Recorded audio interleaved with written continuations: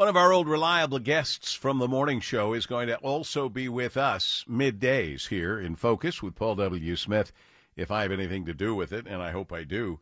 And that guest is Lieutenant Mike Shaw from the Michigan State Police. Lieutenant Shaw, I've missed you. It's great to have you back with me. It is a sad moment, though, before we talk about the various things that we have scheduled. I just want to say I am sorry for your loss.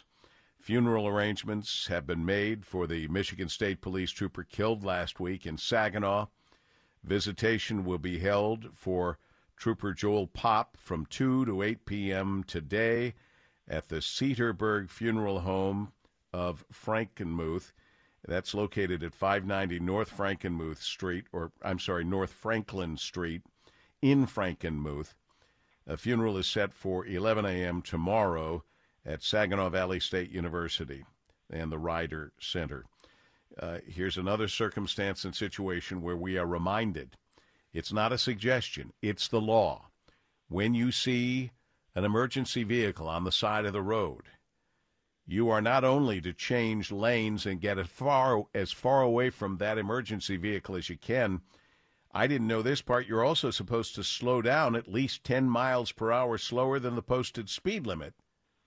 And, of course, always move over for vehicles with flashing lights. So I just wanted to get that out there for everybody, Lieutenant Mike Shaw. I'm, again, expressing my condolences to loss of yet another state trooper. Well, thank you, Paul W. That we really do appreciate that. The response from not only you but the community as a whole has just been overwhelming. There's this myth out here that the police and the community don't support each other, and we kind of see that in a lot of media sources. And unfortunately, when it comes to something like a on the line of duty death of a trooper or a police officer, that's when we really see that that's just a myth and isn't true. We're very overwhelmed with the support we've received. And the support that you certainly deserve. And it's just, I guess it was said to be the sixth trooper to be killed while working on the side of the road. And I'll never forget, Mike, you told me years ago when we talked all the time in the morning, you told me something that has stayed with me ever since. It wasn't a question of if you were going to be hit doing your duty on the side of the road. It was more of a question of when you were going to be hit. And anybody who has worked the road duty has stories to tell about being hit or almost being hit. It was astonishing to me. And it is. It's one of, we always talk about, officers that are shot in the line of duty and things like that. And there's no distinction. It doesn't say anything on your gravestone or anything of, how you're killed. But we know that getting in a vehicle, as much as we drive and where we stop, that's going to be, a very dangerous situation for us. And we saw it just a few weeks ago up on 75 in the Groveland Township area, where a trooper was just making an arrest and a young kid falls asleep and, hits him in back. And fortunately, nobody was killed in that incident, but that trooper there, he's going to be off for almost a year, maybe a year and a half, trying to recover for them injuries. It's something that we really, really need to be patient about when you see those emergency vehicles. It's just to move over, slow down, 10 under the speed limit. And go by. I always have known about moving over. I'd never heard the slow down 10 miles below the speed limit. I'd never heard that before.